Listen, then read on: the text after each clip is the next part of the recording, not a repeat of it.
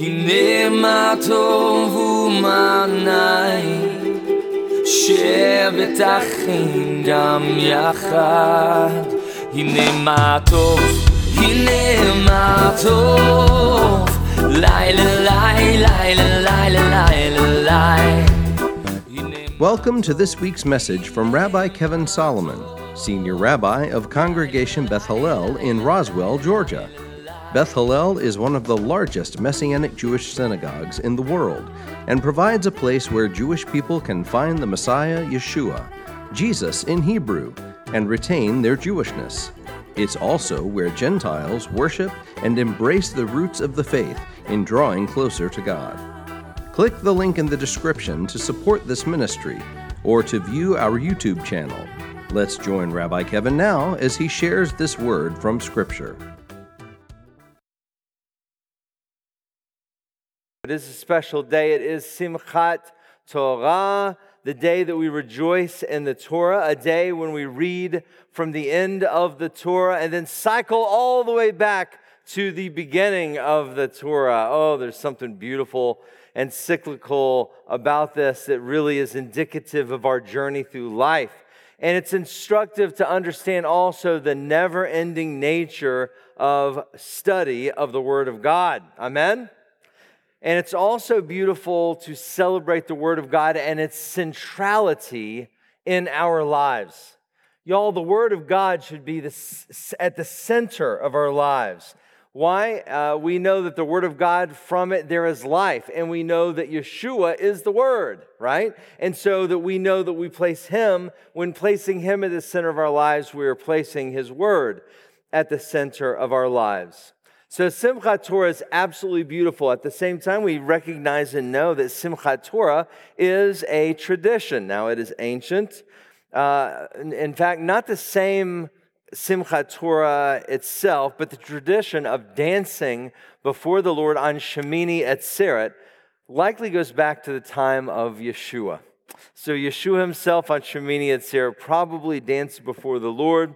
But we're not here today simply out of tradition. For God commanded us to be here today to complete the holiday of Sukkot. Leviticus chapter 23. Today is Shemini Atzeret, meaning the 8th day of the assembly. So we are here today, not just purely out of tradition, which can be beautiful as long as it supports the Word of God, but also out of an explicit command that you all are participating in today fully. And how so? Because we know that we are supposed to be assembling together on the 8th day of Sukkot, explicitly. Leviticus 23, verse 36, it says, "For 7 days you are to bring an offering by fire to Adonai. The 8th day will be a holy convocation to you. You are to bring an offering by fire to Adonai. It is a solemn assembly. You should do no laborious work." It's a Shabbat, skipping down a couple of verses to verse 39. "So on the 15th day of the 7th month, when you have gathered in the fruits of the land, you are to keep the feast of Adonai for 7 days. The first day is to be a Shabbat rest, and the 8th day will also be a Shabbat rest." So what does the Scripture teach us? It teaches us that there should be a closing special assembly on the 8th day, and it is a Shabbat. And we're fulfilling both of these by being here today. In doing so, we are completing Sukkot. The 8th day of the assembly goes from sundown today to sundown tomorrow. And so we are fulfilling an explicit biblical command to be here as assembling together on this special day. And on the 8th day. 8th days are very important in Scripture. If you know, God does have certain things associated with numbers and such. And on the 8th day, for example, the sacrifices of the firstborn animals were eligible to be given to the Lord. For 7 days, Aaron and the priests were inducted into service through the ordination period, and on the 8th day, they began their ministry. Leviticus chapter 14 talks about the 8th day being the day when people with different diseases were declared clean and their offering was received. On the 8th day, as you all know, a Jewish male child is to be circumcised through the Brit Milah, right? We know that the number 8 is very important in biblical numerology, 8 meaning new beginnings. It really is symbolic of a new beginning. I pray that today is a new beginning for each of you in your lives. Someone say amen. On Shemini Atzeret, we have our closing special assembly of Sukkot. Sukkot is in the process of coming to an end. We have rejoiced in our harvest. We talked about that last Shabbat and Erev Sukkot, if you remember. We've remembered the Lord for giving us rain.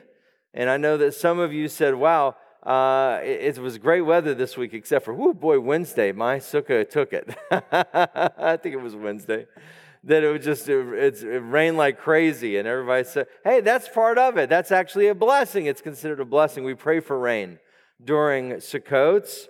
Okay, and so I think that for sure, Simchat Torah is a great way to thank God for the harvest. It's a final thank you here. Remember that the next major biblical festival is Passover. That's the next one on the calendar, y'all. You know, yes, there's Hanukkah and Purim, but the next biggies from the Torah is Passover. That's a long way from now, right? And so rejoicing in the Torah, God's Word, is a great thing to do on the last feast of the season. It's almost like we're saying to God, here we are. Until we gather together again for a special biblical feast, we know that we have God's Word to rely on.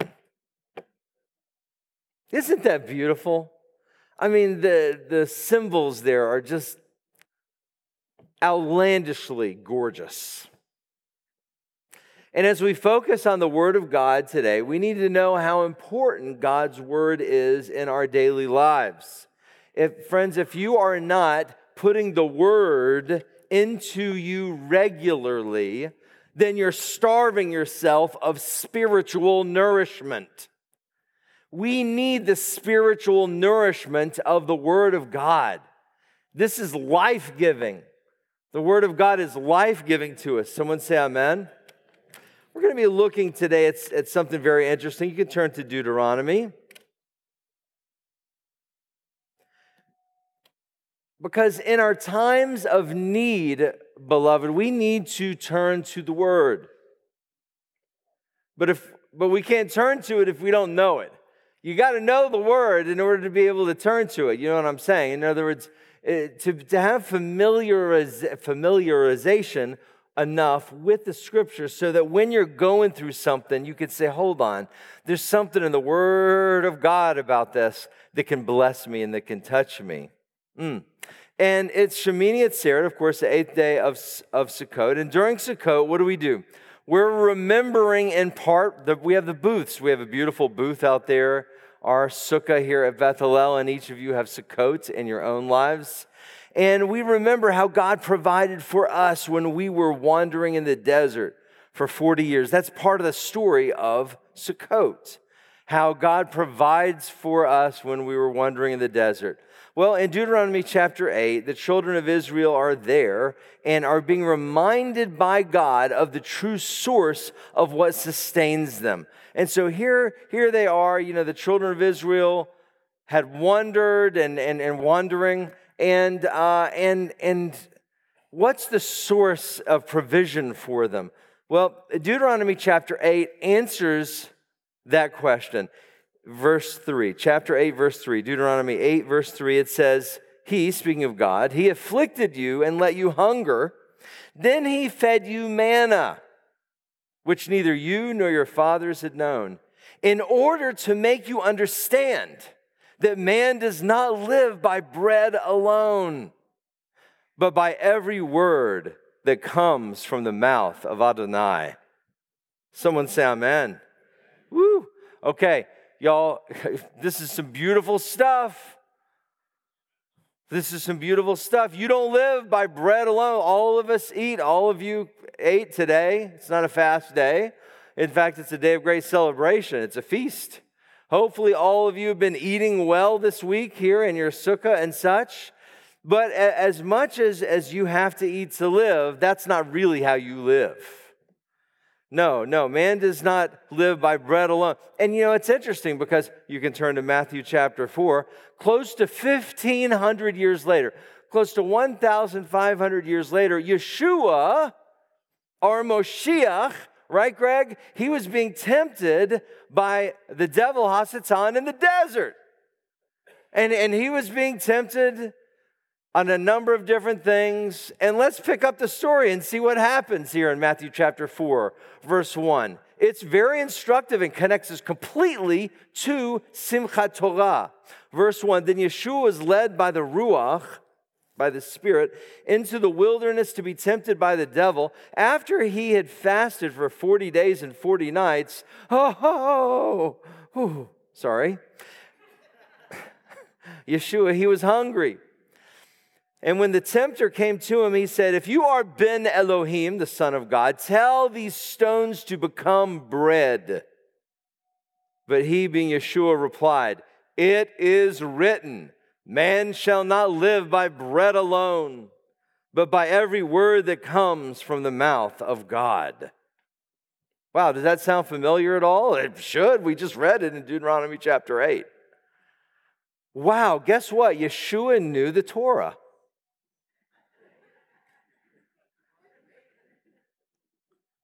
Some places want to throw out the old covenant.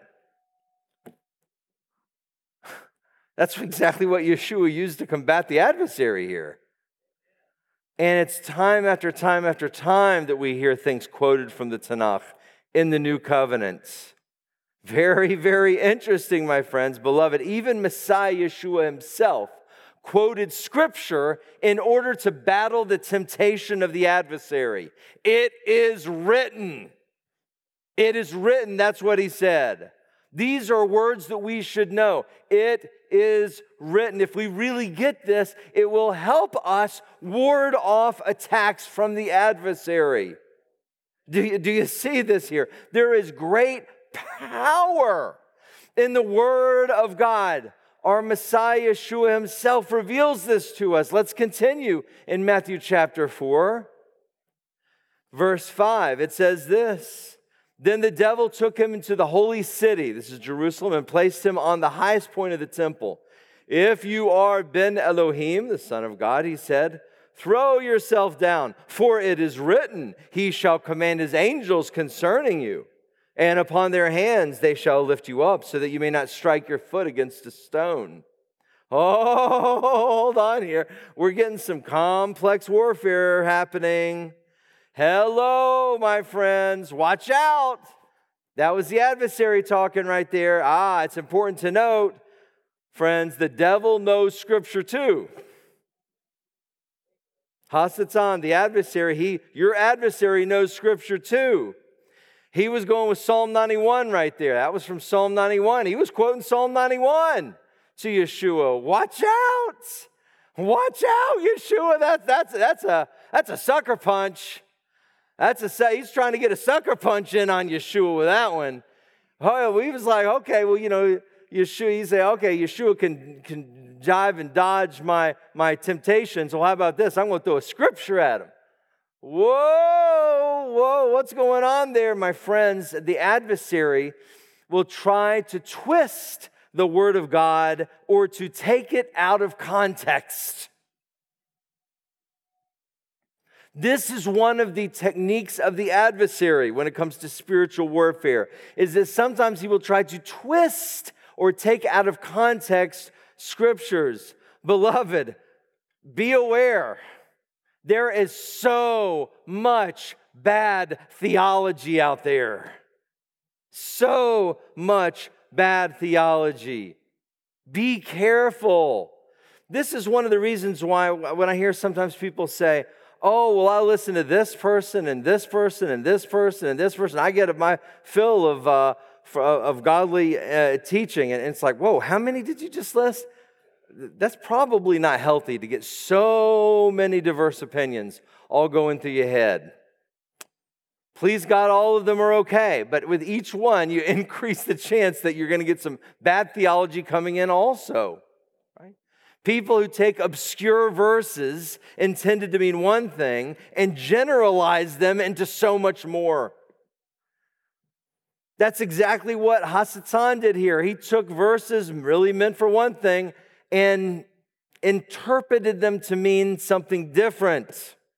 This is all over the internet, friends. I mean, I could list examples for days of this kind of misinterpretation of Scripture, if you will. Scripture that's taken out of context. Scripture errors, if you will. Errors such as saying that you must be baptized to be saved. That's a good example of one. You hear some people say you have to be baptized to be saved. Nope.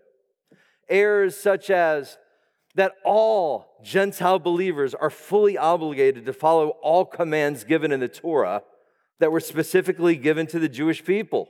You hear that error all the time. That's an error. That's wrong. That's something out of context. Errors such as believing that God is done with the law and the prophets and that Yeshua came to start a new religion. No, friends, that's wrong. These are all the same as what the devil did here to Yeshua. Twisted God's word. So, beloved, be careful. Not all that glitters is gold. Don't buy in too quickly to some odd theology just because it has a scripture attached to it. Context and the full counsel of the Word of God is key. Context and the full counsel of the Word of God is key. So how did Yeshua reply to this misappropriation of Psalm chapter 91? Matthew chapter 4, verse 7, Yeshua said to him, "Again, it is written, you shall not put Adonai your God to the test." Wow. Hold your hand in Matthew 4, but go to Deuteronomy chapter 6. Again here, Yeshua goes to the scripture to combat his adversary, taking even the word of God out of context. How very interesting. Wow, that was a word battle right there. That was a Bible battle. Where the adversary, Hasatan, tries to take God's words, the word of God, and twist them and take them out of context in order to try to manipulate Yeshua. And how does Yeshua confront and battle? And what is his counter move? It's also with the sword, the word of God. He says, "No, it is written." Deuteronomy chapter 6, verse 16. "You are not to test Adonai your God as you tested him at Massah." So Yeshua quotes Deuteronomy again. And that's right after the Shema. You know, we Shmuel read the Shema a little bit earlier in the V'ahavta. This is right after all that. Deuteronomy 6:16. You are not to test Adonai. This is exactly, wow, Yeshua knew the Torah. Of course. But recognize this, beloved, the devil, Hasatan, does not give up easily. He does not give up easily. He doesn't say, "Oh boy, you beat me in the thumb war. Okay, well, I guess you win." You know, he'll rock, paper, scissors. He'll keep wanting to go. You know, you win one, he'll say best of three. You win best of three, he'll say best of five. You win best of five, he'll say best of seven. He's not going to try he's going to try not to give up, my friends. He's going to try to win, but he's got a losing hand. He's got a losing hand. Matthew chapter 4. Keep your hand in Deuteronomy 6, by the way. To recognize this, my friends, Matthew 4, verse 8, it says this. "Again, the devil takes him to a very high mountain and shows him all the kingdoms of the world and their glory. And he said to Yeshua, 'All these things I will give you if you fall down and worship me.' Then Yeshua says to him, 'Get away, Satan, for it is written, you shall worship Adonai your God, and him only shall you serve.'" Yeshua once again goes to the Torah, once again goes to Deuteronomy 6, verse 13, also right after the Shema, right after the V'ahavta. And what does it say in Deuteronomy 6:13? "You must fear Adonai your God and serve him and swear by his name." He keeps quoting the Word of God. He keeps quoting, in this case, Deuteronomy, the Torah. What does he say? Time after time after time after time again, when he's tempted, he says three words. It is written. It is written. It is written. Have you ever thought about this? Why didn't Yeshua just simply start out by saying to Hasatan, go away, Satan, be done with it? Listen, he could have. He could have called down heaven itself to take out Hasatan. Why is it that Yeshua even subjected himself to this temptation when he clearly did not have to? I was doing some time thinking about this. Why is it that Yeshua even subjected himself to this? I think that there are a couple of key reasons why Yeshua allowed himself to go through this. First of all, he was all God, but he was all man. You know, Hebrews 4:15 says that Yeshua can sympathize with our weaknesses because he too was tempted, yet he was without sin. He emptied himself to relate to you and me. I think that's one.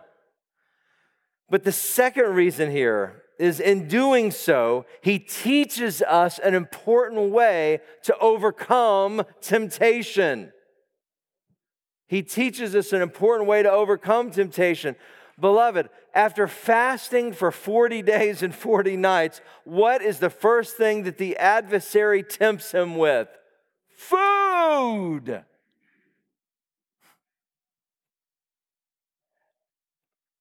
Scriptures say that he was hungry. But when that temptation came, Yeshua turned to Scriptures. It is written. It is written. It is written. He gives us here a model by which we can achieve victory in our lives. I want for you to be thinking about this whenever it happens within your life that you are tempted, or whenever you have a need in your life. Yeshua gives us a form and fashion that we should tend to go toward for victory. And that is, it is written. That is the Word of God. Because there's victory within. There's victory. And in this way, it totally relates to Simchat Torah. Everything from Matthew 4 about Yeshua combating the adversary in that Mount of Temptation outside of Jericho relates to Simchat Torah, because the more we have joy in the Word of God, Simchat Torah, the joy of the Word, the joy of the law, the more we know the Word, the more we can fight the good fight and win. Now, we're going to take just a moment here. I'm going to ask Dara if you could come back up just to play quietly, just Dara right now. And I just want you to play quietly for just a minute. And I want to ask something a little bit different that I don't typically do. Because as I examined this in in Matthew chapter 4, 2 out of the 3 references Yeshua made when Yeshua said, "It is written," were from Deuteronomy 6. All 3 of them were from Deuteronomy. All 3 references when Yeshua said, "It is written," that he referenced. But 2 out of the 3 were actually from Deuteronomy chapter 6. And what we're going to do is this. We're going to take just a few minutes. It is Simchat Torah. And I want for you, in just a minute, and I'll let you know when, I want you to pull out your Torahs, and I want you to read Deuteronomy chapter 6. So everybody turn to Deuteronomy chapter 6. It will be pretty familiar to you because it includes the Shema.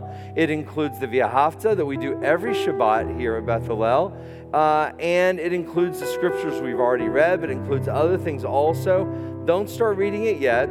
We're going to take a few minutes, and if you're watching online, I want you to take out your Bible. It might be your smartphone, of course, is fine. And get ready to read Deuteronomy chapter 6.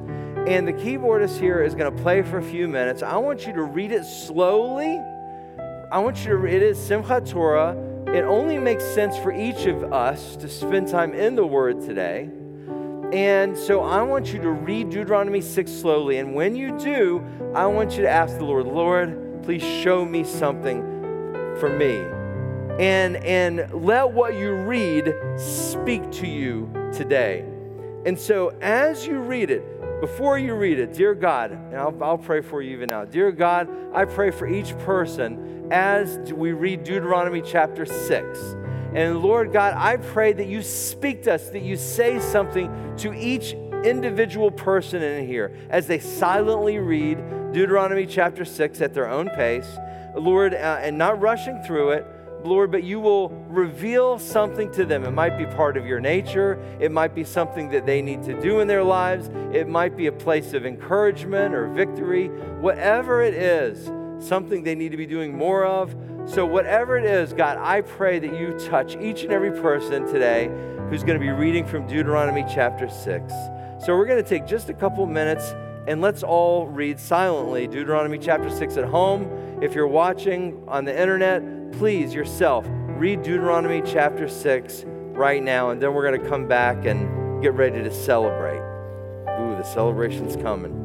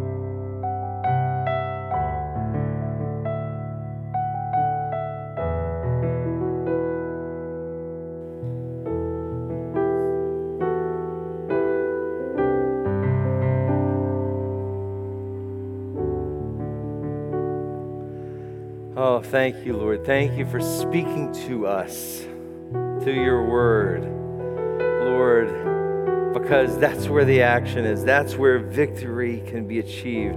That's where you can teach us great and mighty things. Thank you, O Lord. You are a good God. We love you. We love you. Thank you, God, for showing us.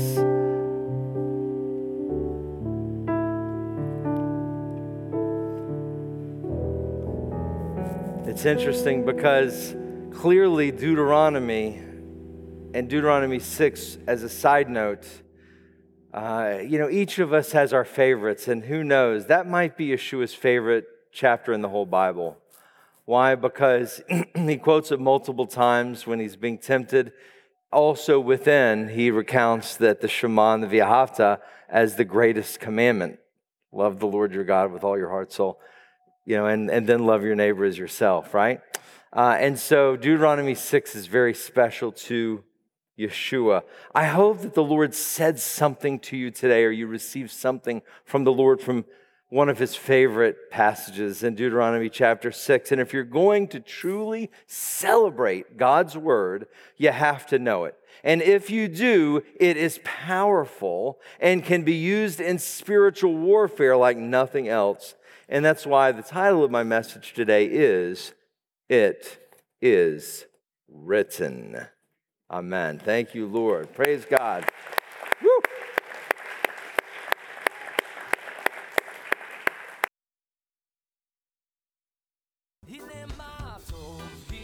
Thank you for listening to this week's message from Rabbi Kevin. Please like, subscribe, and share this link with a friend. We would be grateful to receive your tax-deductible gift to further the good news of Messiah Yeshua. To make a contribution, please click on the PayPal link in the description. Also, to view our regular services, click the link in the description for our YouTube channel. If you would like more information about Yeshua the Messiah or how you can become part of our Beth Hallel family, please visit our website at www.bethhallel.org. That's BETHHALLEL.org.